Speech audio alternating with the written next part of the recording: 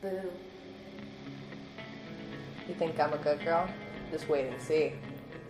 We're bad girls. This is what we do. I'm the girl that's gonna save your life. You shot pretty well. For a boy. Can't you handle a woman with a big gun? I put the fun in funeral. I like my men covered in blood. Hail to the queen, baby. I can, and I will. I can, and I will. I'll take a bite out of you. Beware the silence. Welcome back to another blood-curdling episode of Sirens of Horror. As always, I'm your mistress of evil, Ella Bella, along with Her sister of sin, Ash Vicious. And today we have our very first and very most special guest, Emily. I don't have a name yet. Working on it. Well, we'll give you one by the end of this. Yes. Well, we'll have it figured out. So we decided to bring Emily on this episode because, as everybody knows, Ash's wedding's coming up. We were recently throwing her bridal shower, and me and Emily got into talking about Stephen King. I've been a fan for the past few years. I'm still recently into it. For a very long time, I was genuinely afraid to read Stephen King. I'm a bit of a scaredy cat, but it's changing. I'm starting to sort of see the fun in it, You're the only other person other than Josh that understands my fear of topiary animals via reading The Shining. I absolutely understand. I read The Shining in broad daylight. Told you, Ash. I got all of the heebie-jeebies and the giblies and etc. See, Ash, there are other people that find the topiary animals to be terrifying. No, I agree with them being a legitimate fear. Like, they are terrifying. I think what it is it's everything you don't see. See, that's how I was trying to describe that recently, is I was like, the topiary animals in The Shining are so similar to, like, the weeping angels in Doctor Who. Exactly. Mm-hmm. So that's the big fear. But off of The Shining and on to this week's episode. So this week we're going to be discussing the movie Carrie, along with the book. So this week, all three of us watched the original Carrie, because I love... The 1976 version. Yeah, I love Chloe, Hit Girl. That's just who she is to me. But I kind of just... I've heard things about how they do the new movie that I'm just like... Also, like, Susie Spacek was so good in not being conventionally pretty. It's hard with the girl they got to play, and I forget who played her mom in the new version. It was Julianne Moore. They're both fucking beautiful. Yeah. No. Carrie is not supposed to be pretty. Her mom's not supposed to be pretty. I mean, can you imagine trying to make fun of Chloe Grace Moritz at high school? Like, no. Yeah. It's not going to happen. Yeah. So I've kind of just been like, I'm not going to accept this. And I've read the book here. So as with the last few Stephen King ones we've done, I'll add in some random points of the book. But for the most part, in today's episode, we're going to be discussing the movie. So I hadn't watched the movie in a long time. So the first thing I noticed about the movie is that is a very naked Susie Spacek for a very long time. Yeah. Oh, yes. Emily, like, I watched it with Emily, and she and I were like, is this really necessary? So much bush. Like, so much 70s just bush. Like, yes, I have, like, I've seen this movie a million times. I fucking love Carrie. Carrie is one of my favorite horror movies, and it will always have a special heart, or a special place in my heart. It does have a special heart. It does. It beats. But I really could have done without the elongated scene of just hallway of naked women and then Sissy in the shower. Very naked. I feel like every time I watch this film, I forget. Yeah. And every time I watch this film, I'm always like... Because Stefan recently watched it. And he was like, yeah, she's naked for a while, isn't she? I'm like, yes, she is naked, uncut. And I get they're trying to make it uncomfortable because then you get, like, the blood running down her thigh. Mm-hmm. But you could have, like, quartered that nakedness. Yeah. And the hallway of naked cheerleaders and... I think it does have to do a lot with the decade it was made in. I feel like in the 70s, especially directors, were a lot more brave with what they would put in movies, and people were a little bit more open-minded about nudity. It was, films. also 70s was very much the exploitation era of Exactly. horror. I mean, you have all the exploitation films coming out of Mexico. You have films like The Witch Cat Seductress and stuff like that. So yeah. I think it was definitely kind of, because you did get an American kind of tag-along to the more Mexican, Spanish, and Italian films that were doing that very big exploitation over-sexualization. But I also feel like it does serve a purpose for, if you look at the film, this is the only scene in the entire film that can be considered sexual. Yeah, none of the other scenes were really, I would maybe argue that her taking a bath, but at the same time, like, her taking the bath, like, to wash off all the blood later, that's not exactly sexual. She's not touching herself in a slow way. it's more or less of just, I'm taking everything off and I'm cleansing myself because I'm covered in blood. So I think it does serve a point to be a sexual shot for, I mean, fuck this, fuck the patriarchy, fuck the entire idea. But the idea a woman becomes sexually alive when she starts to bleed. Yeah, it's a sexual awakening, I suppose. Yeah. You are only sexual once you can produce children. That's the... One should hope.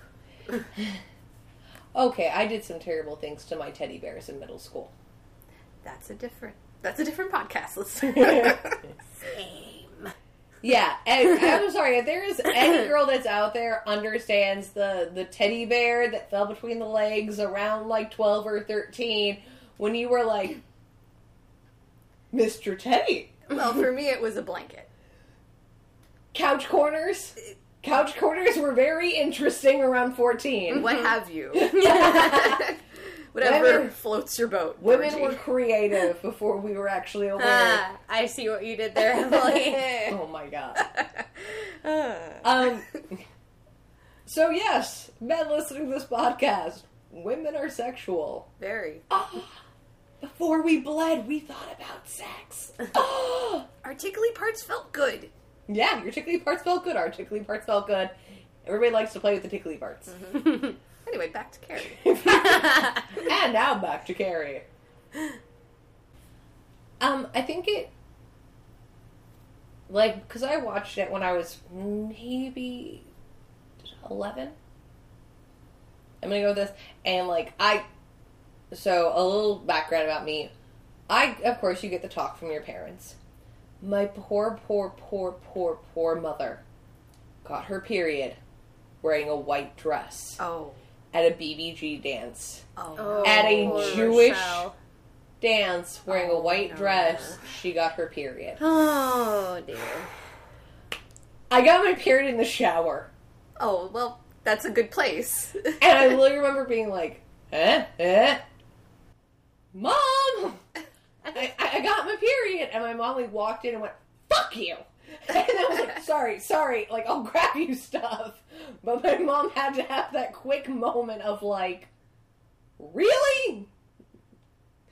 White dress at a dance! And I got mine the most convenient way. Yeah. Unless you're Carrie. Well, yes.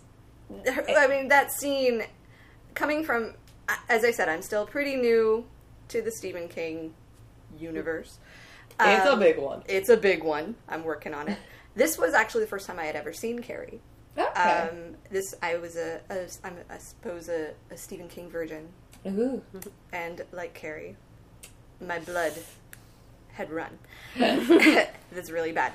Anyway, I had never seen it before. I kind of went in as a blank slate, just knowing the rundown that she Girl kills goes everybody. crazy and kills people. Yeah. Walking into this movie and kind of not really knowing how it begins, other than the fact that she's teased, you know, you go in and you see this thing that, as a woman, is so completely normal to you. And this happens to her, and she has no idea what's happening. Because her mother's never told her. Exactly. And so she does what she naturally thinks is what she should do. She tries to get help. She thinks she's dying. And I've had so many friends who have been in that same situation, where they've come from a very conservative family, they've come from a family that views, menstruation as something to be ashamed of. And so they've told me, like, Emily, I thought I was dying the first time I had my period. And Oh my God. it blows your mind to think about that, but it legitimately happens to some girls. And thankfully for a lot of them, they were treated with, like, oh, honey, come here. Here's a pad. Here's a heating pad. You're fine. We'll teach you. Yes, Yeah. we'll teach you. Whereas, Carrie just tries to seek help. And instead of being like, oh, girl, don't worry, you just got your period, these girls are cruel to her, like, unnaturally cruel to her. Like, Yeah, and yelling, plug it up, they and then start throwing tampons and pads at her. Yeah, and it's heartbreaking. See, for me, like, I had a girl in middle school get her period and, like, bled through, I think, like, her middle school shorts, like her gym shorts. And she, I guess, had come from a very, very conservative family because she was freaking out. And there was a girl that, like, I believe I punched, but she, like, shoved a pad in this girl's face at the time. But, like, I definitely have seen women kind of deal with, like, that social construct of, like, your period either very, very positively or very, very, very, very negatively. Like, I've never seen somebody that's like, I don't know, here's a pad. It's either like, oh, you need a pad? Like, do you not want chocolate? Do you want, like, go grab ice cream on lunch? Or it's like, I've seen women be straight up cunts about other women getting their period. Now, see, that just blows my mind, because as a woman, you're at such a vulnerable place when that first happens to you. You need assistance, because sometimes, even if you know what's happening, your body is just being a bitch to you. Like, you're getting cramps, you're getting headaches, everything sucks. But I think that's the idea of women that are scared, and you see it very much with the character of Chris. Oh, yes. A woman that is never vulnerable cannot react positively towards vulnerability. Yeah. Yes. So a woman that's constantly being a bitch, she's the popular girl in school, she makes fun of everybody, she's this, and this, she's the worst human being. She has no vulnerability to her, so how could she ever react to somebody else's vulnerability? Well, it's a lack of empathy, definitely. So speaking of the character of Chris Hargensen, Yeah. random fact of randomness. Oh, our first one of the night. Hooray. We didn't get any of these last week. Nancy Allen, who played Chris Hargensen, didn't realize that her character was going to be so evil until she saw the finished film. Oh, wow. Yeah, that's gotta be, like, oh god, I'm a terrible person. So, like, I just can imagine, like, okay, yeah, my character's the popular girl, so I'm in, like, I can imagine the character description is you're the popular girl, you really don't like Carrie, but whatever. So she played it how she would perceive the character, and then once the film was finally edited and she watched it, she was like, oh god. She's worse in the book. I can only imagine. I mean, Yeah. I plan on reading the book, so. Yeah, same. In the book, Chris in the books is way worse. Like, she, kind of in the movie, she works with Billy, who's a lot... Okay, that was the one thing I fucking forgot watching this film. The fact that Billy was John Travolta. That was Yeah. distracting, definitely. I was like, oh yeah! Baby John Travolta. oh, are we gonna dump... I was sad. Oh yeah, I was just gonna try like... to do a John Travolta voice. I was like, are we gonna dump pig's blood on someone? Oh my god! Oh my god! Oh my god! Oh my god, Chris! I love you so much. Don't call me that. Who's Carrie White? But Billy in the books is completely different. So Billy in the books is like a straight up sociopath. Like, he never smiles. He never shows a hint of emotion. Oh, Jesus. He, like, gleefully does this. He's, like, greasy, creepy. He's, like, late 20s in the books. Okay. Instead of being, like, early 20s dating a high school girl, he's, like, late 20s, lives in a trailer. So a sleazeball. Yeah. Like a psycho sleazeball. Yeah. Ugh. Like somebody you see on, like, 60 Minutes. Yeah. Yeah. Like no, I that. can- That's more of, like, the character of Billy in the book. Oh, jeez. But so Carrie Well, has. I kind of feel like they did a teeny bit of that, like in the movie, like when they're making out in the car and she says something like, "You're such a fucking Oh, he loser." slaps her like 10 times in Yeah. like 2 minutes. Yeah. She's like, "You're such a fucking loser." I think she calls him an asshole or something. Yeah, Yeah. Stupid asshole. Yeah, she's like, And "You're such a he stupid asshole." slaps Like, her and he's- slaps her Yeah, and he's slaps like, her. "Don't fucking call me that. I'm not that." And he like slaps her, and I'm like, and like I kind of had to think about like his character, even though he's not really in the movie that much. Yeah. But like I had to kind of like think about like his backstory in a sense of like, why the fuck does that bother you so much, and why the fuck are you slapping her so much? Like, did that like, is that something that's happening at home? So I'm blanking on his name a little bit right now. He in the book is a lot more like we discussed it in It. He's a lot more like Henry Bowers. Oh God. Where, like, he came from a fucked up family. He came from the poor family. He's this... It's not really shown because race really isn't involved in this film. Yeah. Religion is, and, like, the patriarchy is shown. Mm-hmm. But he's kind of a Henry Bowers character in the books. Where, like, he has zero redeeming qualities. He's a straight-up sociopath. Okay. So, Yeah. in the movie, that one scene where, like, when he hits her, there's not really anger. Do you notice that? Like, in the movie? He doesn't hit her, like, mad. It's just kind of a, you called me an asshole, now I'm gonna slap you across the face. Yeah. Because, I mean, it's kind of like, I'm pretty sure, like, again, coming from a fucked up family, his character probably sees that at home, like his mom. It's normal. Yeah, like, It seems like he does it just out of instinct. Yeah. Yeah. And it's also, like, the film takes place in the 70s. Mm-hmm. And I don't, like, wanna, it is what it is. In the 70s, it wasn't uncustom to slap your wife. Or girlfriend. Or girlfriend, or whatever. lady caller, whatever you want to call it. Yeah. It wasn't seen the way it is now. Where, like, if on a TV show taking place in 2018, 2019, if a man slaps his girlfriend, it's like, that's domestic violence, that's abuse. Yeah. The film came out, I believe, in the 80s. No, it did come out in the 70s. It came out in 76. yeah. Yeah. So, that wasn't something that would have been seen as abuse. Yeah. He would have been seen as a bad guy. Because good guys don't hit their girlfriends, but it's not... He's kind of just seen as, okay, well, you're not supposed to like this guy. Yeah. Mm-hmm. But it's not seen as like, oh my god. Like, you talk about this in the original version of It with using the N-word. Mm-hmm. Yeah. In the miniseries, they stay true to the story, which also takes place in the 70s, Yeah. of Henry Bowers repeatedly uses the N-word. Yeah. I believe, and I'm not 100% sure, in the new version, he doesn't hit her. The character of Billy doesn't hit the character of Chris. Honestly, I don't remember. Did you watch the new I version? had, yeah. It's like, I did, I was reading an article that was like, book, film, and it was like, doing all three of Yeah. them. Mm-hmm. And so I didn't really read the new ones, but they did have an article on Billy.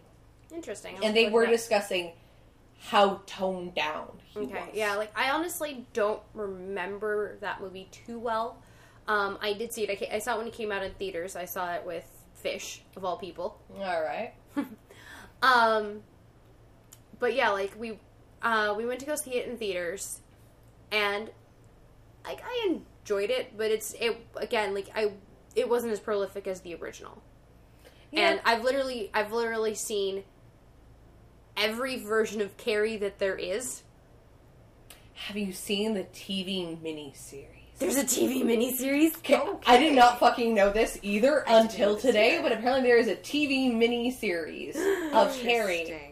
And I was like, Oh. how the fuck did I not know about this? When was it made? It was made like in the 80s. Interesting. Okay, well, there's a project. There is a because I know there was Carrie 2: The Rage. So I've heard of that one. I've never seen it, but I guess there was a.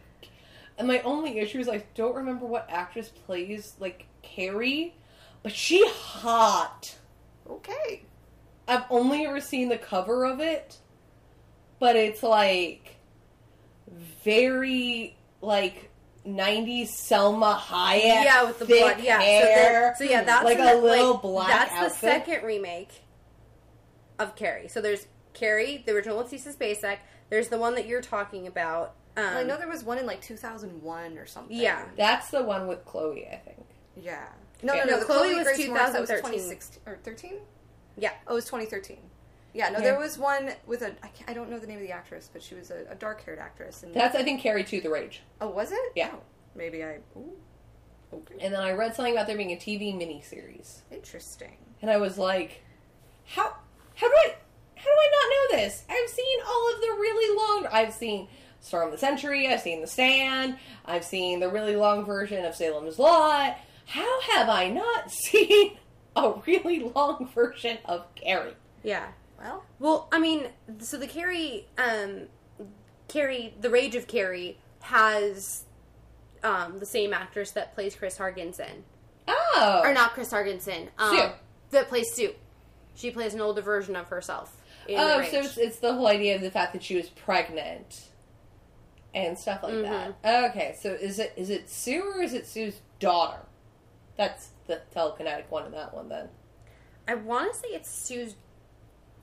Because Sue Daughter. in the book, so an interesting thing also about the book that's different than the movie, is Sue and Carrie in the book actually have, like, a psychic connection. yeah. Mm-hmm. Like, in the book, when Carrie's, like, lighting the prom on fire and all this stuff, Sue's not there. Yeah. Sue feels Carrie's anguish Yeah. So and comes. the Carrie that we were just talking about came out in 2002, so you're 1 year off. Emily. Okay. Yeah. Yeah, it's 2002, and the girl that played Carrie is Angela Bettis. Okay. All right. Good. You named your daughter Carrie? That is a problematic thing. Yeah. A bit. Like, I get it, like, you guys were friends and you felt bad for her. But also, like, I guess she didn't kill the baby daddy. Because technically the bucket falls Yeah. on Tommy. Tommy's head and yeah. he bleeds out and dies. Yes. So, I guess Carrie doesn't cause the death, but Carrie causes Everything else. a lot of death still. Well, I mean, despite the fact that I didn't read the book, I did kind of go over the synopsis a bit. Yeah. And, I mean, unless you want to talk about this later on, I'm Oh, willing to, but there is no logic to this conversation we ever have. I'm 100% on board with this. Okay, so, I mean, from the synopsis I read is that, you know, Sue thinks she's pregnant. Mm-hmm. And then when she comes across Carrie, who's either bleeding out or dying from exhaustion, she's dying. That's the bottom line. Something happens, and then she starts to bleed. And so it's sort of left up in the air about whether that was a miscarriage or she just had like a late period or something, or So, in the... I don't know what version it was. In one of the versions, and I think it's the movie, she bleeds at the very end. And she's in the hospital. In the book... I think it's in the 2002 version because it's not in the original. It's not Okay, in the so Because in the original, she's dreaming about going to the house. and then the hand pops out. And the hand pops and up, she yeah. wakes up and she's all traumatized. So in the book, okay, so let's just go through the ending because the ending's the coolest part. It is. And I'll go through kind of the book ending and then we'll discuss the differences and stuff like that. Yeah. So in the book, some really big differences are Carrie actually knows. So like, for me, like one of my favorite kind of differences between the book and the movie, just because I'll have my little movie spiel and then we'll go on to this, is Carrie actually knows why Tommy's asking her out. Okay. So like where in the both versions of the movie, she actually kind of feels like romantic towards Tommy. She connects with him psychically, and she knows he wants to take out Sue and Sue wants her. So it's less, I want to do this because I like you and I just want to be normal. Okay. Like, there's no romance there. She just wants to do one thing that's normal. That's Interesting. understandable. I like that. Yeah. Which I like. Also, in the book, she wears red crushed velvet. Not pink. So she does wear red. She wears red to the prom, not pink. Okay. But also, you want the shot. Mm-hmm. I can get the pink. Because you want that blood to, like... You want the blood to, like, stain the dress. Yes. Yeah. What I got from that decision in the film, at least for me, was that it was kind of like she goes in with this sort of innocent, The like, pink, because the pink both is both soft. outfits, even in the new one, it's still Yeah. that blushy pink. Yeah, Mhm. it's very innocent, very girly, very soft and gentle. Yeah. And Yeah. then she comes out of that prom covered in fucking pig's blood, looking like hell on earth. Yeah. And it's just this sort of, like, it represents everything. Where I think in the book, you don't really have to worry about the visual representations. Yeah. So you can put her in crushed red velvet. Yeah. Which- And I to- know, like, to Mom allude. because Mom even makes the comment, red. Like a Yeah. harlot or whatever. I don't remember the exact quote. Yeah. But, and then she's like, it's not red, Mama, it's pink. Yeah. But during the prom scene, how, like, in both versions, she kind of thinks people are laughing at her. Mm-hmm. In the book, they laugh at her. Yes. And, like, one person trips her. Yeah.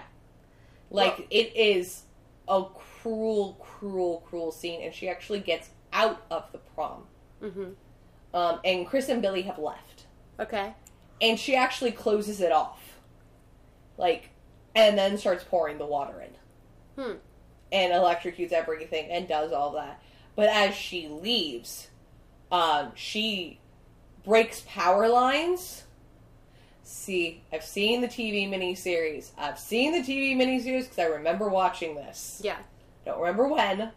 Remember watching it. Yeah. And we discovered that I have also seen the TV miniseries. That's the 2002 version. Yes, we've seen this. Yeah. We just don't really remember it. They also, I mean, they do the power line thing in the new version, in the they new do, the yeah. 2013 version as well.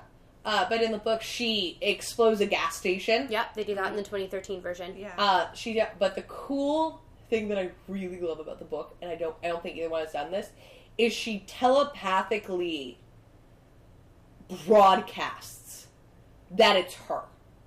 Interesting. Yeah, I read that in a synopsis, and I kind of was like, oh, shit. That's cool. So, like, because the book is written as kind of how it is, like, back and forth between, like, the past and the present. Uh-huh. Carrie's written as Sue telling people what happened, articles about what's happened, newspaper clippings, interviews, and story. It was very unconventional for the time, too. For It was. Stephen King's first novel, and for it to be in such a strange narrative. That's, I think, what drew a lot of people to it. Yeah.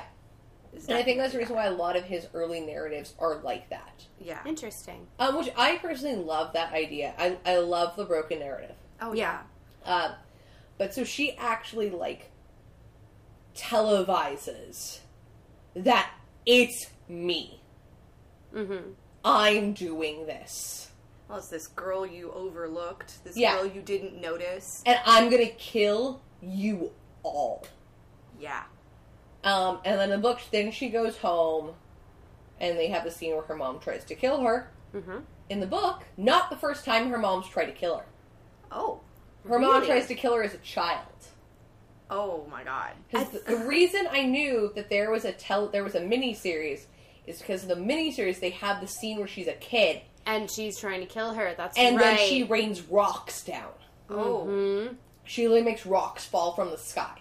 So, that's the thing, is that, at least in the movie, in the Sissy Spacek movie and everything, you're sort of led to believe that she just gets this power. Yeah, where in the book she's always had it. I see. It grows stronger and stronger and stronger and stronger. I feel like that makes more sense. Well, I mean, in the movie, they kind of did, like, they kind of showed that she had the power before that because she breaks the mirror. But it's still after the period scene.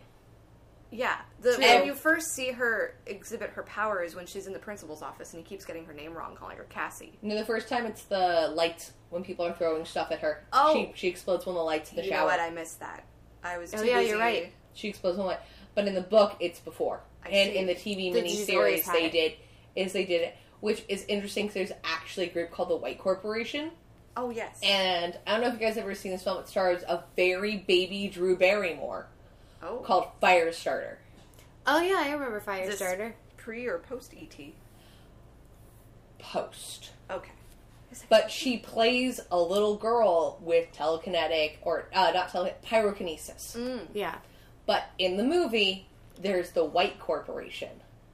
It's a group created after Carrie White I see. to deal with children with psychic powers. The Stephen King universe weaves its way again! Well, one interesting thing I saw when I was looking up, a character analysis of Carrie and everything, she shows up in the DC universe. She shows up in the DC universe. She is part of the new Teen Titans. And then gets Wait, what? brainwashed and joins Cult of Blood. Huh? Huh? Yeah! This is something I... Okay, this I'm exactly. going to research Is this in the now. comics? In the comics, yes. Carrie White. Carrie White. I've yet to really deeply look this up, but this was something that I was looking through character analyses, and I kept seeing DC Universe, and I'm like, what? So, there's a little Ash, something you have to an think open about. computer. Please Yep. Google this Yeah. right now. This is On an it. immediate Google. So, while she's doing that, I kind of wanted to go over Carrie's appearance, because from what I read in the synopsis of the book, she's kind of supposed to be a bit frumpy, and kind of... She's very friendly. She's pimply. She's a little overweight. I forget how Margaret is just... her face looks like the ass end of a truck and the rest of her follows. Wow. That is the legit description of Margaret White. Wow. Which is a reason I had a very big issue when Julianne Moore Julianne Moore's beautiful. What the heck? was Yeah. playing Margaret White. What's up with these beautiful crazy people? What? But no, her hair is supposed to be stringy. She's supposed to be kind of pimply. Yeah. She only looks at the ground. She's a little overweight. And one thing that did A good weight, homely. homely, yes. She's Yeah. not She's- ugly, but she's homely. Homely, yeah. Yes. Which brings to the prom when she sort of starts taking care of herself, and she sort of one thing Puts that, on makeup. Yeah, she puts on makeup. She does her hair. She's sort of looking up, but also I did read one thing that did kind of trouble me a little bit was the idea that using her powers and all of the energy it took had made her lose weight, and therefore made her prettier, which is a very 70s. It's a very old-fashioned concept. I mean, nowadays it's kind of like your weight doesn't equate your beauty. No. But it was definitely sort of like a sign of the times. I think that's maybe not so much with whether or not she was perceived as beautiful, but how she felt. Yes. Where, because if you, like, in even the book, Sue and not Charles, Donald. Chris, Chris. are described as very thin. Boobs, blonde hair, brown hair, but they're described as, like, they're the cheerleaders. They're very thin. Yes. So it might be that as she's using these powers, whether or not it's like, oh, I'm burning calories while I light people on fire. Burning calories. But, anyway. Well, how do you think I keep my feminine figure? Rage. Murder. But it might be like, as she's letting loose these powers, it's altering her Yeah. to what she wants to be. That, and it could be eating away at her. That's a good way to put it. That is so a very if she had interesting way. survived longer, would she have just become like an emaciated skeleton? Possibly. I mean, it doesn't really, telekinesis, you don't really know what physical... And every version of telekinesis Yeah. is different. Yeah, it's, I think it just kind of depends on it. It is interesting to have this notion that her abilities do affect her physically. Yeah. So, Ash? So Any I'm not luck? I'm not finding I anything guess- about I guess I'm going to have to look it up again because I had looked because up... I tried to look up images of it or We will something like let that. you guys know yeah. the next yeah, day that after might this. be something that we share for It's going to have to be something I'm going to have to the look day into. before the podcast. Yeah. This might be a hunt we do over the weekend. It's a very interesting thing to think about. But yeah. so at the end of the book, she finds Billy and Chris. So she goes back home. Mom tries to kill her. She kills Mom. In the book, she actually kills Mom by stopping her heart. She psychically stops the mom's heart. I do kind of like that because in the film you have this very heavy-handed Christian visual symbolism. I want to say I feel like they did that in the 2013 version, but I don't remember. I'm like, I have no idea.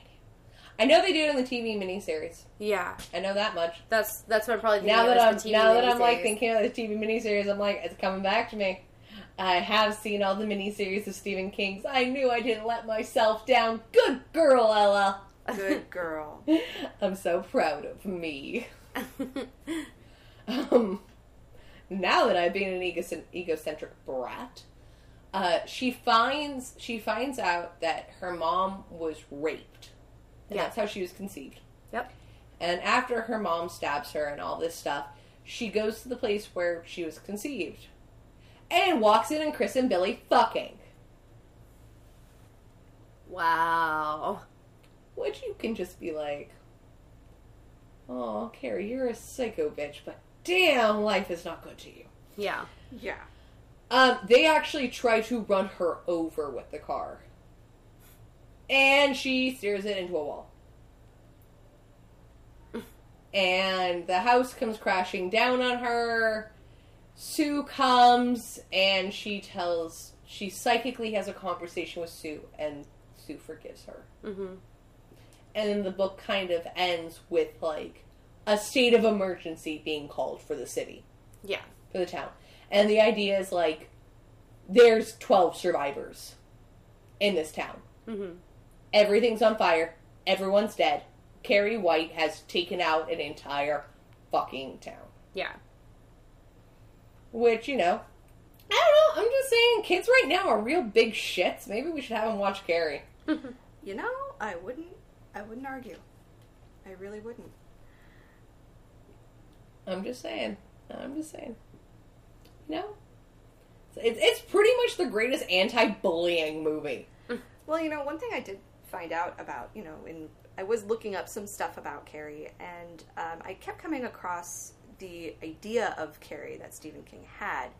One thing I read... I know he based it on people he knew. 2 girls he knew in grade school. One girl was bullied really badly. Apparently she wore the same clothes every day until one day she, I guess, had come to school and she had gotten new clothes, and they were, in style, they were very nice, and she got teased worse because of it.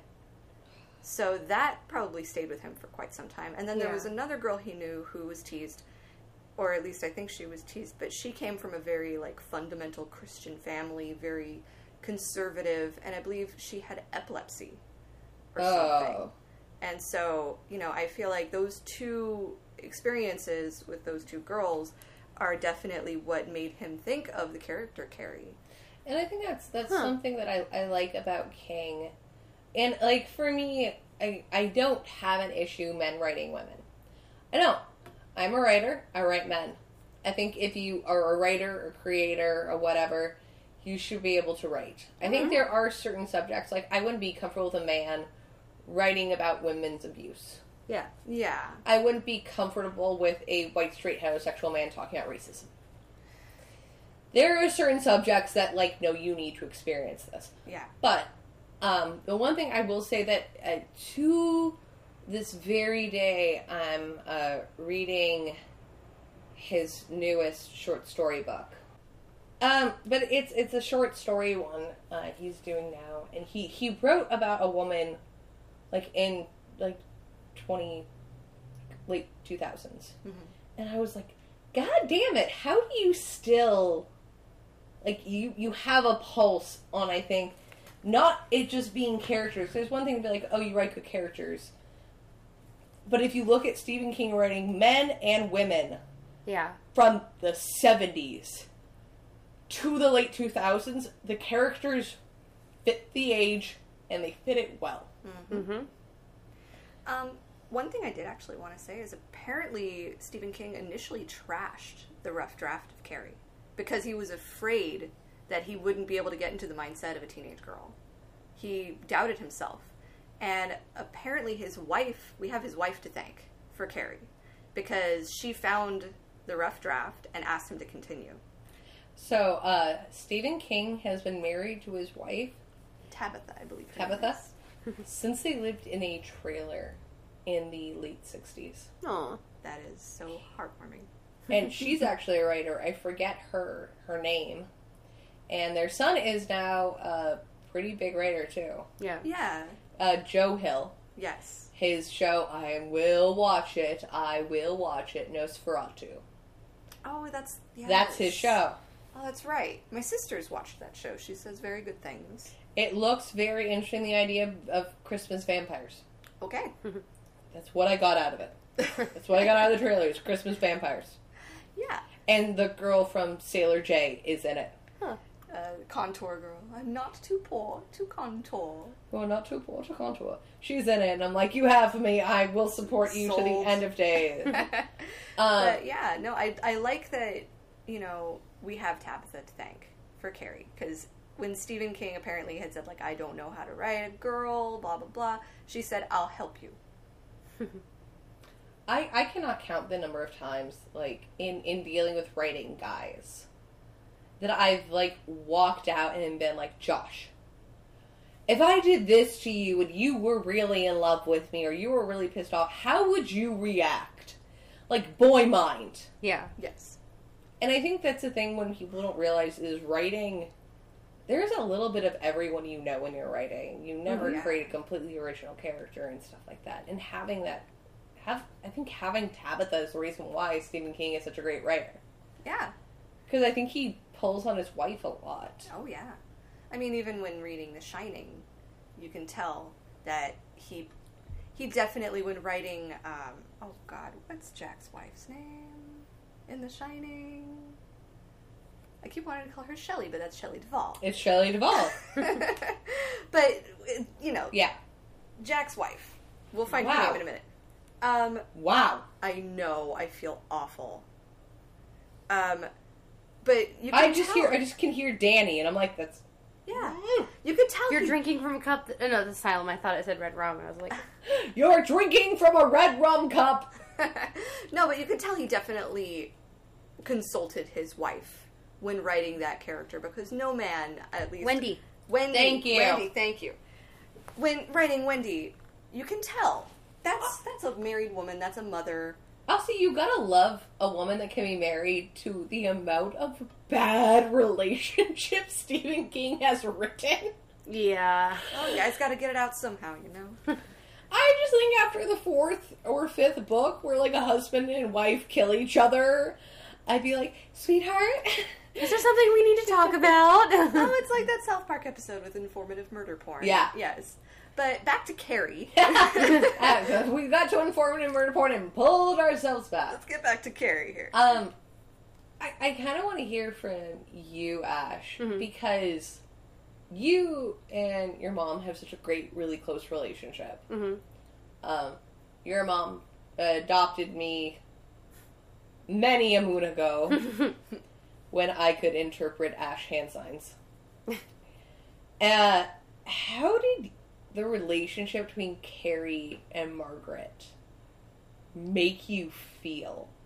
So, it's funny, like, I actually wrote something about my notes about the differences between the two women, the two older women in her life, in Carrie's life. You have her relationship with her mom, which is totally fucked up beyond all reason. Yeah. Like, you know, she, instead of saying, you know, instead of reacting to, Mama, I got my period, as, oh, okay, let me help you. Like, terrifying this poor child, this poor girl, into the fact that she got her period. And then you have the relationship she has with her PE teacher. Yeah. Where it's like, you know, her PE teacher is kind of like the mother that Carrie always wanted to have.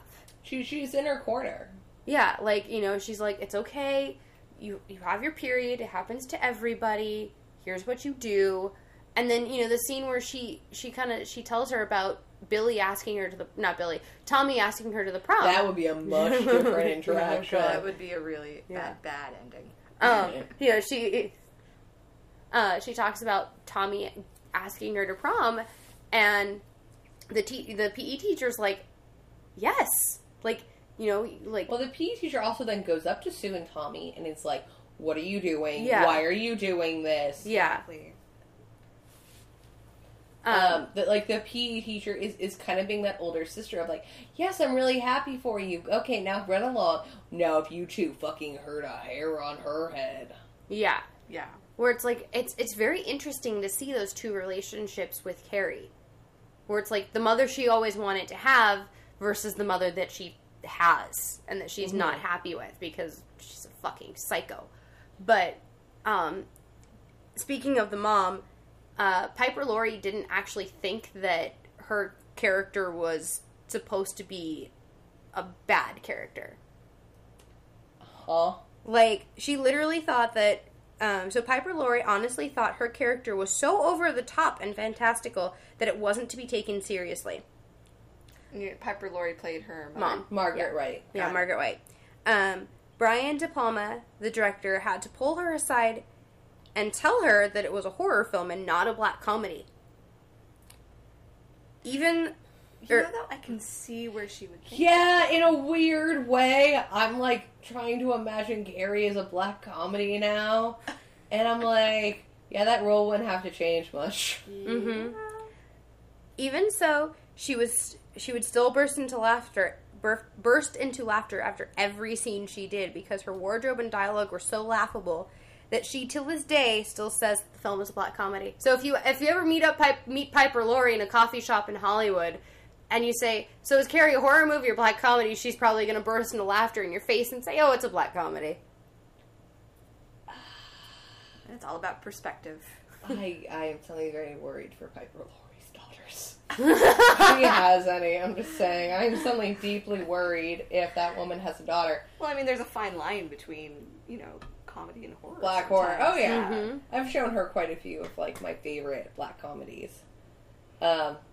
I would consider both Evil Dead films black comedies more than horror films. Oh, yeah, for And sure. the second one, much more than the first. Oh, yeah. The Yeah. first one, they were still trying. The second one, they were like, fuck it. I love the second one. But anyway, getting Um, off the tangent. But I think it's so interesting how different people kind of react to Margaret White.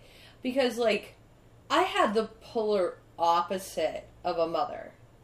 Where my mother was very not involved. Mm-hmm. Like, my mom was shocked when she found out, like, I hadn't slept with a boy at 16. She's like, but you have all these guy friends. And I'm like, yeah, friends. I like women right now.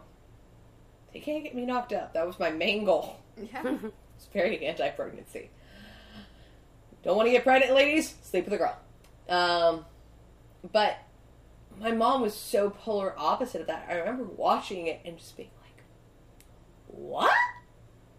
And my mom was raised Orthodox Jewish. Yep. That's what my mom told me.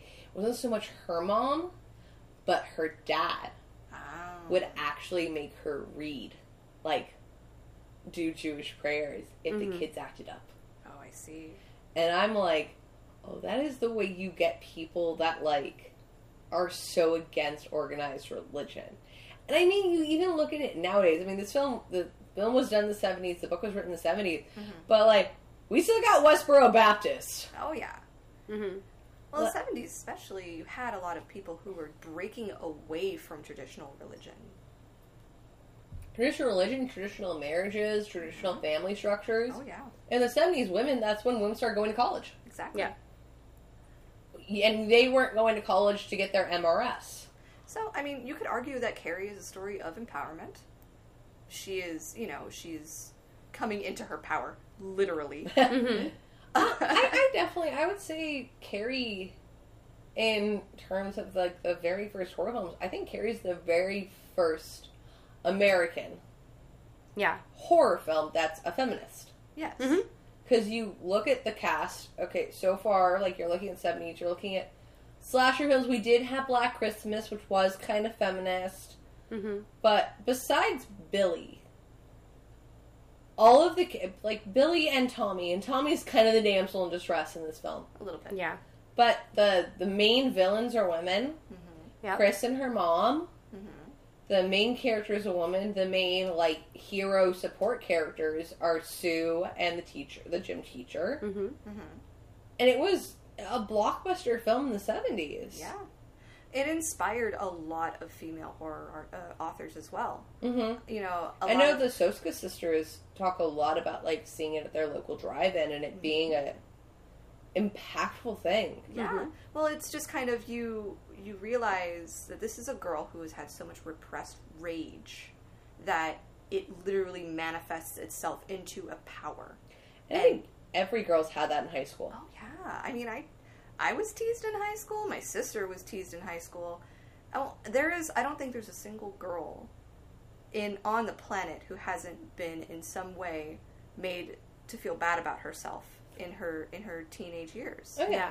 I mean, they tried to send me home to school once because the sleeves on my tank top weren't big enough. And it goes back to this, and I've seen this a lot recently on social media, of distracting clothing on women. Mm-hmm. Oh, yeah. And guess what? I went to school when boys had their entire asses hanging out of their pants. Oh, yeah. Yep, I remember That shit didn't distract me. My bra strap should not distract you.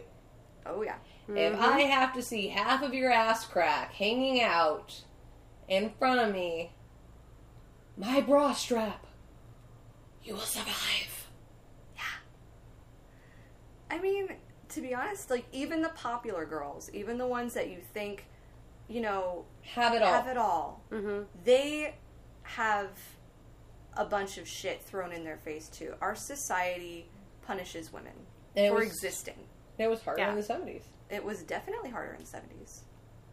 I could tell you were wanting to say something, so I was like... No. Oh. I mean, so my mother was in high school still when Carrie was written, because she graduated in 72. So, you know, she read Carrie when she was in high school. And my mom was overweight for the time being. I look at pictures of her and I'm like, you were not overweight, Mom. But, you know, people were cruel to her. They called her Mama Cass. They told her that she was... You know, they would ask her, like, oh, you're Kathy's sister? What happened to you? You know, things that you would never think about saying to someone, but it was just so natural. Mm-hmm. And in the 70s, there was such a need to look a certain way, which, you know, I guess hasn't really changed. Yeah. Yeah. But, I mean, I know my mother, she told me when she read Carrie in high school, she related a lot, and she said that there were certain aspects of wanting revenge against these people who were cruel. Mm-hmm. I think that's something that doesn't so much come through in the movie, but is very, very obvious in the book. And I feel like in the movie, they were almost worried about putting maybe those tones in there. Because in the movie, she kind of reacts. Yeah. She doesn't see Billy and Chris have sex and be like, fuck you. They try to drive a car at her and she pushes them off. Yeah. She gets covered in blood, so she reacts to this. And in the book, it's a much more, like how I said, she radiates, it's me. Yeah, I would say... like, she wants people to know it's her, as it's not a, hey guys, I'm burning down the school. It's, fuckers. I, Carrie White, am going to destroy every single one of you, and your last goddamn thought before you leave this fucking hellhole will be my motherfucking name. Yeah. Mm-hmm. Mic drop. Sorry, I just... No, I mean, that's exactly what it is. And yeah. it's as, you know, reading that as a teenager, and a teenage girl, no less, who has been teased. I mean, that has to be such a revenge fantasy. It was, so my very first... Oh. Okay. No. Okay. No, let's hear you, Ashley. It's funny, like, I think I first saw this movie, the original Sissy Spacek movie, in junior high, actually. I want to say, like, I think it was, like, 7th grade. And I kind of had a similar situation where I was, you know, I was always the awkward, nerdy girl that no one cared about. Mm-hmm. And these two popular girls took it on them to be like, oh, we're going to make you over, and guys are going to like you, and da-da-da-da-da. Or no, actually, this was 6th grade. And they then take off your glasses and remove your paint-colored jeans. Yep. She's all that. Take your hair down and you shake it slowly. Mm-hmm. It's actually 6th grade that this happened. I've seen folks in 6th grade, Ashley. He's adorable. Oh, I've seen it too. But they were like, we're going to make you pretty and blah blah blah. So they put me in like the thick strap spaghetti tank tops. Do you remember those from like the 90s? I'm like, I want to hear Ash's hot At least what the girls 2001.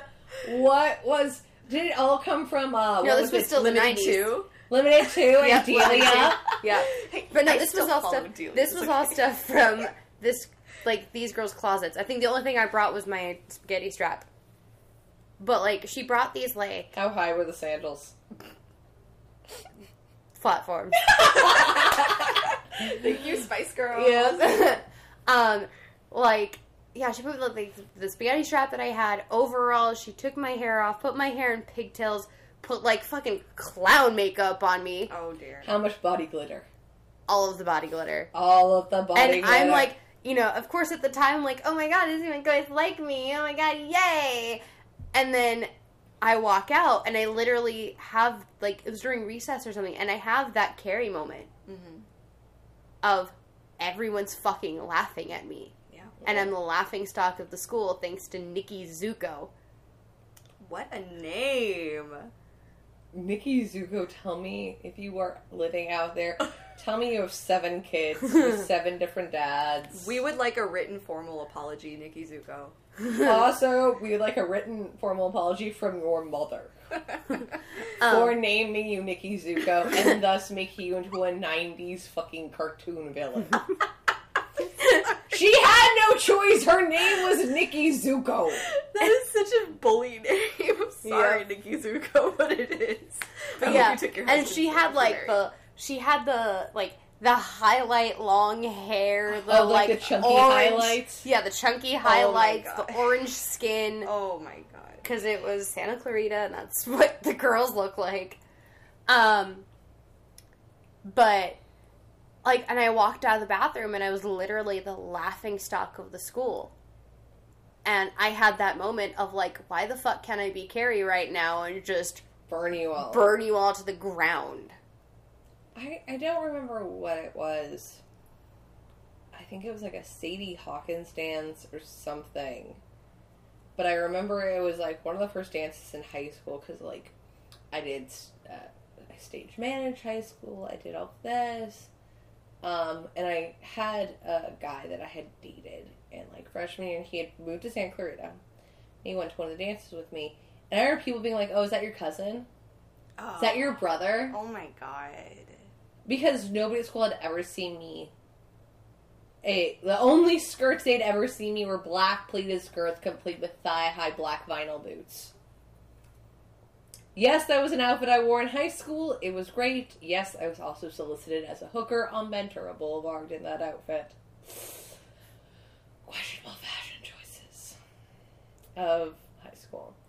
But I think no matter if you're popular, if you're a loser, and like I know guys have like a rough time in high school, Yeah. but I It's think different. It's different because I don't think it's like maybe like, oh, you're overweight or you're not cool or you're not this, but women are so particular. I've read that, with boys growing up, the bullying is more physical, whereas with girls, the bullying is a lot more psychological.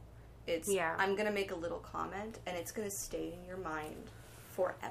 And I think And that's, it's still, I mean, even to this day, it's still like that. Yeah. I still, like, it took me, because I have double hips. Because, hello, Irish and Italian, my hips are made to carry children. Oh, I know nothing about that. But so, All 3 women on this podcast, childbearing hips. We're all Italians. But I've always been very thin. Like, I just don't gain weight until you hit my ass. Yep. You know this. I'm just tiny, and then it's a butt. So no matter what I do, no matter how much I've worked out, I have my hips, and an more dent in my hip. It's double hips. Yeah. I used to get called a muffin top when I was 5'3" and 90 pounds soaking wet. Yeah. Because I still had that bump. Mm-hmm. And for so long, I would only wear jeans that sat on my hips that would sit directly on the hip bone because you didn't see it. Mm-hmm. The jeans were on the hip bone. I wouldn't wear any form of tight skirt. I would only wear empire-waisted dresses or, like, long maxi flowy things. I refused to have anything accentuate that hip. And then I started reading stuff about the fact that, like, the double hip was considered one of the most beautiful things in Grecian culture. Oh, absolutely.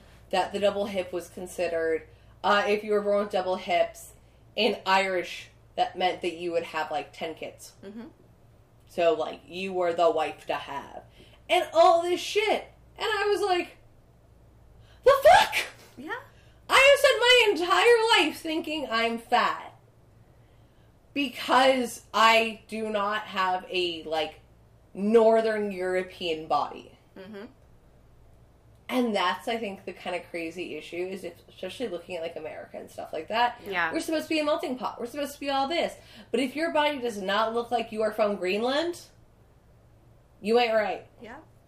I mean, talking about, little comments and psychological, bullying. Warfare. Yeah, definitely psychological warfare. Let's call it what it was in high school. Psychological warfare. Yep. I had an eating disorder in high school and middle school. It started in middle school, and I ended up getting, past it a little bit in college.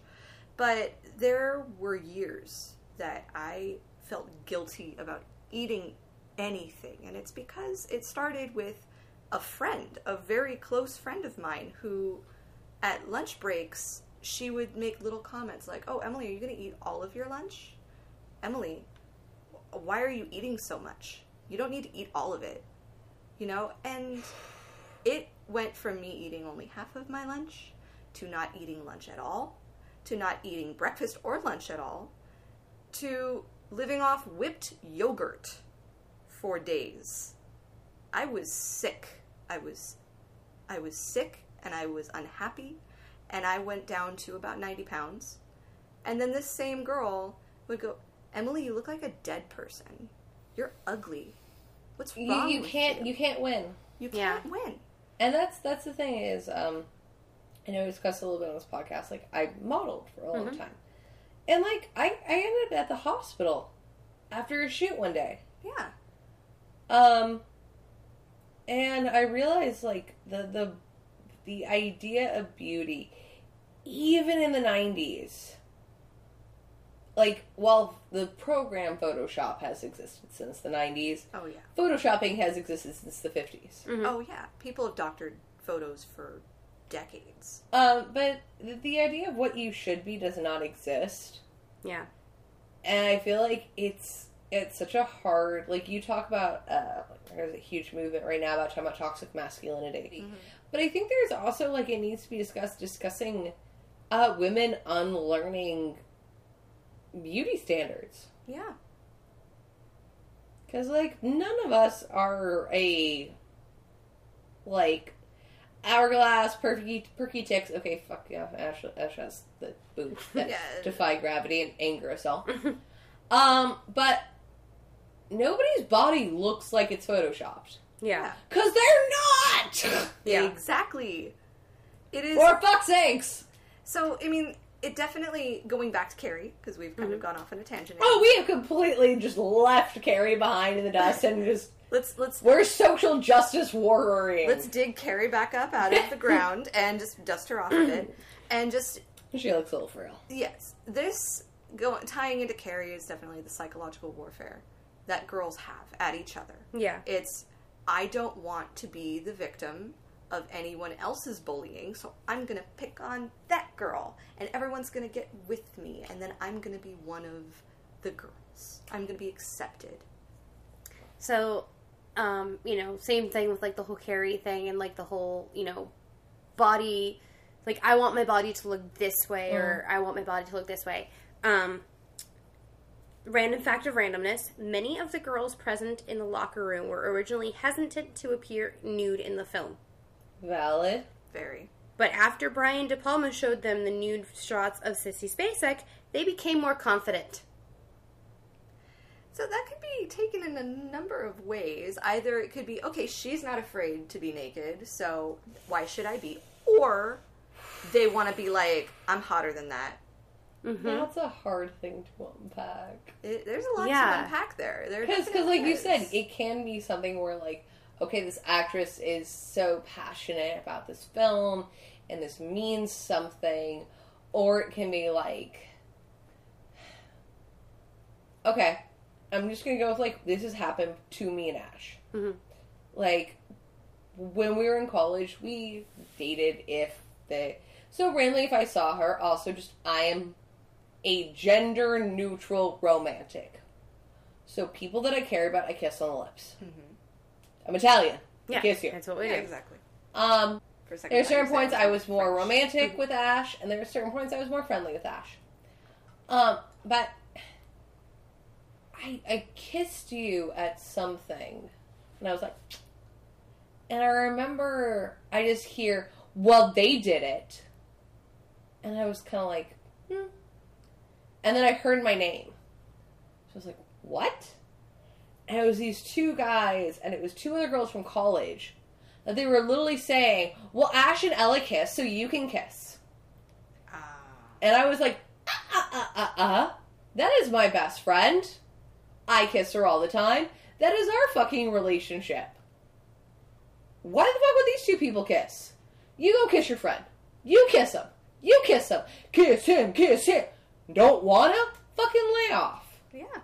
But there's that headspace of, if they do it, you should do it. Yeah, that definitely is there.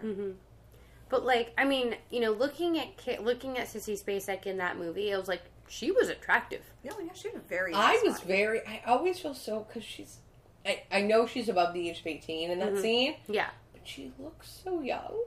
And it always feels so, like... I think going back to how uncomfortable we felt in that first scene, of just, this is supposed to be a 16-year-old girl. Well, I mean, like, in the scene, like, I'm saying, like, the scene where she drops off the dress to go in the, in the bath. Yeah. When it just kind of, like, it does the, like, See, that scene doesn't bother me as much because... Well, no, it does. That's what I'm saying. Like, it didn't bother me. I was just like, wow, she's a very attractive woman. For me, that scene feels so, like... almost, like, out of a film that is very anti-God, in a way. It feels like a holy scene. It feels very, like... Well, she's cleansing herself. She's cleansing herself.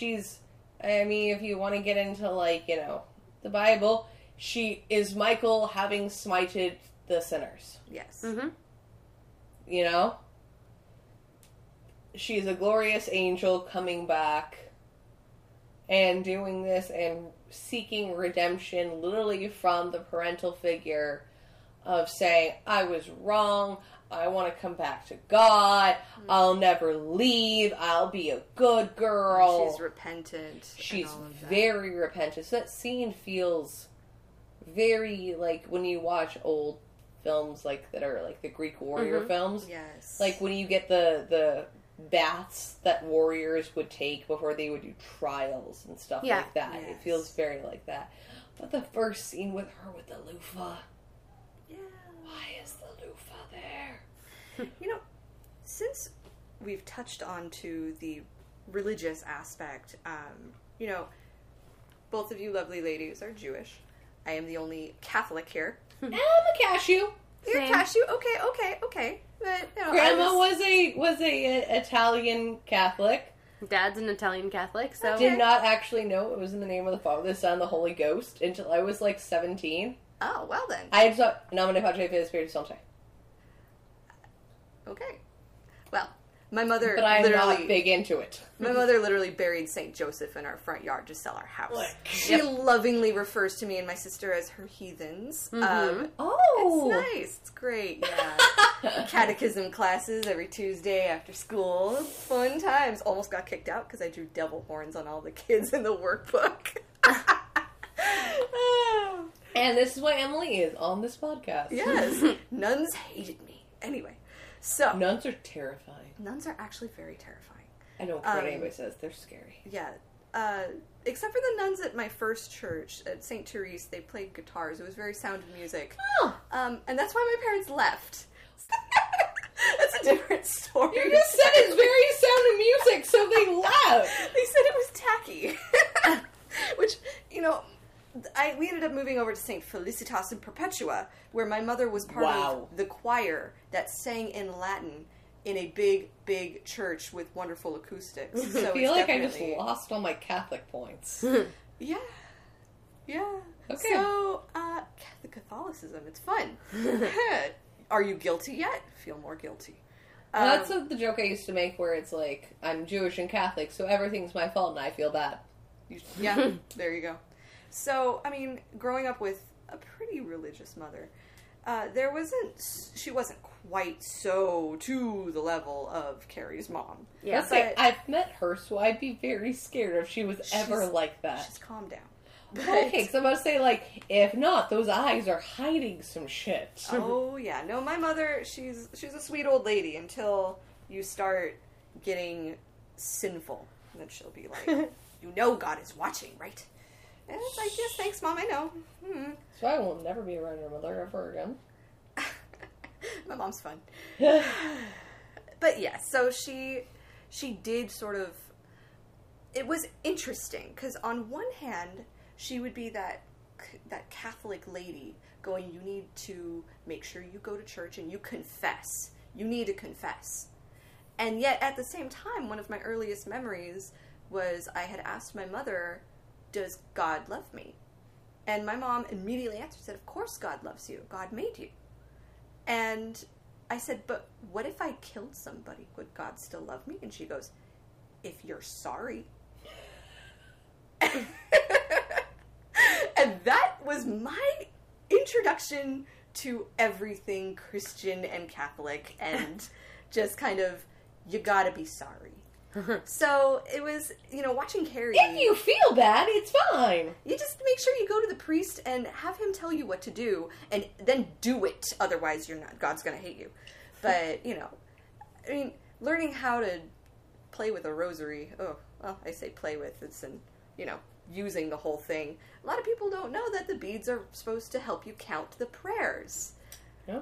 Yeah. I mean, that's why I get irritated whenever I see people just wearing rosaries like a necklace. I'm like, that's not a fashion accessory. I may not be religious anymore, but that's not a fashion. Take it off. God's watching. That was a whole different side of Emma I've never seen. Oh, yeah. It's deep in there, but it's like, you're in God's house right now. Like, stop that. But, yeah, no, I mean, it's deep in there. And there was definitely, growing up with that religious, upbringing, you kind of live a lot of your life in fear. You are afraid that if you don't repent, if you don't apologize, if you don't face what you've done and ask for forgiveness, you will burn in hell. So it's a scary notion. Even when you have a mother who's saying God loves you, it's like, under these conditions, I love you this much. Mm-hmm. Well, Jews, we literally don't have hell. I'm a little jealous. We don't have hell. We have mothers-in-law. I'm not that jealous anymore. That basically put the fear of hell in us. I mean, thinking about mother-in-laws, my mother-in-law, who's full Irish Catholic, she Dear is not God, you have so much Catholic. Let me. She is not a practicing Catholic anymore. Thank God. But her father was part of Opus Dei. Ooh. Literally self-flagellating Opus Dei. Used the belt buckle. Ooh. This man was, from what I've heard, thank God he is dead and I've never met him, he was an awful person. Well, both Josh's moms, his mom and his stepmom, are Episcopalian. I will always call them Episcopalians as long as they never listen to this podcast. If so, I'm so sorry, Jan and Cindy. Please forgive me. But they're very... We're Christian. We like Jesus. Episcopalians kind of like Catholicism, like diet Catholicism. That's how Josh described it. He calls it Catholicism light. Yeah, exactly. That's what it is. I'm fine with that. Yeah, it's very chill. Yeah. Do we have any more random facts for this movie? I'm curious. Well, I mean, okay, we're on the topic of religion. So Oh, God. I have a couple based on the religion. Oh, there was one that we found that was actually very fascinating. Yeah. I'm like, getting, like, traumatized of this. Well, I mean, we're talking about Carrie here, Ella. Mm-hmm. Yeah, I'm already deep into the, like, do I need to go and take a cold shower and tell God I'm sorry for touching myself? It's okay, God loves you. If you're sorry. I'm never sorry. When Sissy Spacek was preparing for her role, she isolated herself from the ensemble cast, decorated her dressing room in heavy religious iconography, and studied Gustav Dora's illustrated Bible. She had studied the body languages of people being stoned for their sins and started and ended every scene doing one of those positions. Wow. All right, Sissy Spacek. Method actress. Yeah, Okay. seriously, get it. Get it. That's terrifying, but get it. And this was one that, so like, when Emily and I watched it, she noticed the creepy Jesus statue that she has in her closet. Her little Oh, the prayer crying blood Yeah, ones. The eyes really, really creeped me out. closet. Yeah, those eyes were creepy because Yeah. they were just like the only things that like lit up. They like Yeah. glowed. Ugh. But yeah. she had made the comment of, there's arrows in him. Why are there arrows that should be, He was nailed to He the was cross nailed to and the just cross. stabbed under the rib. Yeah, because the Lance of the Longinus. Yeah. Mhm. In Carrie's house, the religious statue that the arrows are in is supposed to be Saint Sebastian, not Jesus Christ. Yes. So I'm a bad Catholic for not recognizing that. I've already accepted that and moved on with my life. Thank you very What much. is Saint Sebastian the saint of? I'm a bad Catholic and don't know. All I know is We have Google. We have Google for the middle of this podcast. we have patron saints for everything. We you do. know? There's a patron saint of cats. I got it, Ash. Okay. Like I've looked up Saint Emily and she's everything I am not. Yeah, she's the patron saint of I think conception or motherhood or They something. tied him to a tree, shot him with arrows, though he did not die. Of course not. Saints never die. They just They ascend. just talk about what he's... What are you the saint of? I don't care what you are or how you Let's die. take a look. Saint Sebastian. Patronage soldiers, plague-stricken archers, holy Christian death. I think that's kind of insult to injury to be the patron saint of archers when you've been skewered like a pincushion. Right. with Athletes, arrows. Roman Catholics. You're the patron saint of Roman Catholics. Okay. Wait, and there's something to do with LGBTQ? What? But, so now my question is, what does this have to do with Carrie? Wait. Everybody hold. Okay. Okay. This is via Wikipedia. Oh God. Saint Sebastian is a long-standing gay icon. Okay. The combination of his strong, shirtless physique, I mean, so the symbols of the arrows penetrating his body, Oh Excuse jeez. and the look of his face in rapturous pain I beg your pardon. have intrigued artists, gay and otherwise. Patron No, saint of they're all gay. BDSM. Began with an explicitly gay cult in the 19th century. Oh my goodness. Contemporary gay men have seen Sebastian at once a stunning advertisement for homosexuality desire and the prototypical portray of the tortured gay closet case. I guess. Again, what does that have to do with Carrie? Yeah. She was gay! Okay, well then. Well, I'm guessing that maybe, I don't know, maybe they didn't realize it until... Possibly. I didn't realize until right this second that St. Sebastian was in any way associated with gay culture. No, And I've been in gay culture. I mean, a part of me now wonders if maybe they just found this creepy statue at like a It's That's what at I'm a like- yard sale or What's something. the film where they go down to the basement, Ash, with the lights out? Yeah, lights out, all the Where creepy mannequins. In Lights Out, the house just had creepy mannequins. Okay. Like, like- it literally, like, they were scouting for, houses or whatever, and the reason why they picked this house was because whoever owned it kept burned up, dismantled, partially partially assembled mannequins. Well, that's very convenient. That saves money on props. So maybe they found this house and it had the creepy thingy. I guess so. Maybe Or it could was have, you know, it could have been like some old bear's house. Or It could have been a something. Halloween situation It could have been where they're like, "Shit, we need a a thingy. No, Jesus Jesus statue." Like, it was secretly like an old Catholic bear that had his gaze. Sebastian room. maybe La Palma took one look at it. Was like, no one's gonna realize that's not Jesus. Okay, no, It's probably more accurate. yeah.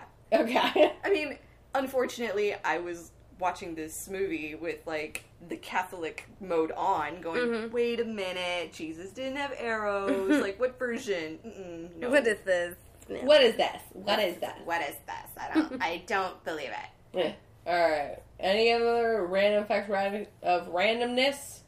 Random facts of randomness. The name of the school is Bates High. That is a reference to Norman Bates from Psycho, Oh, so that's- as well as the 4-violin note theme used over and over throughout the film. Huh. Yeah.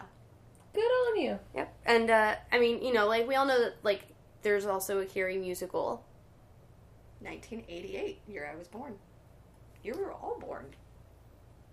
You were 88 too, right? Isa. Oh, you were 87, my bad. Yep, there's a Carrie musical. Nope. I don't know if it did well. Nope.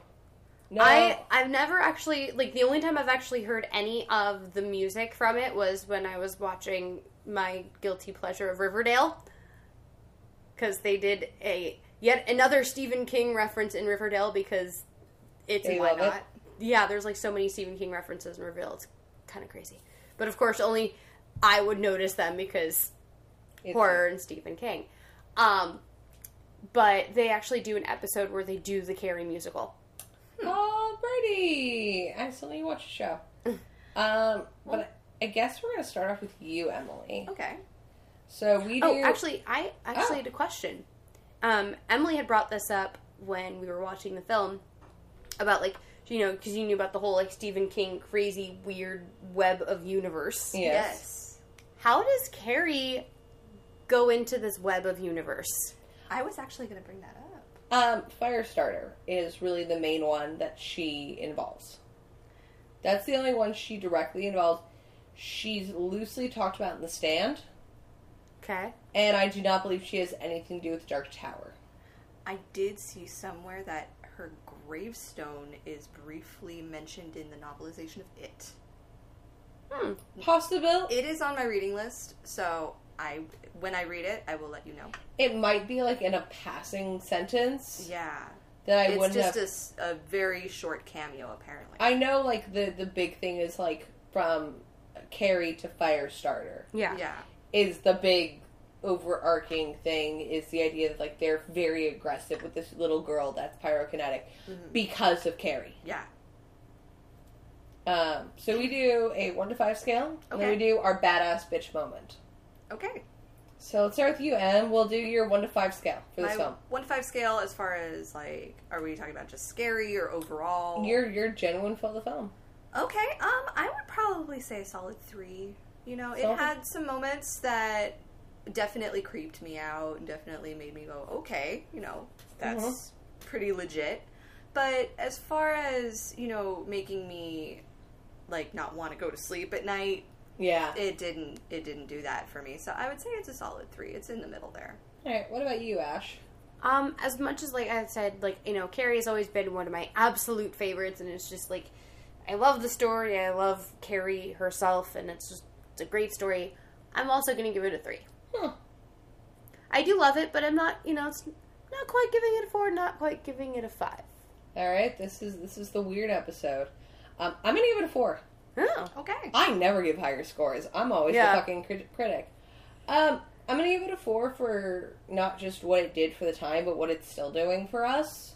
Mm-hmm.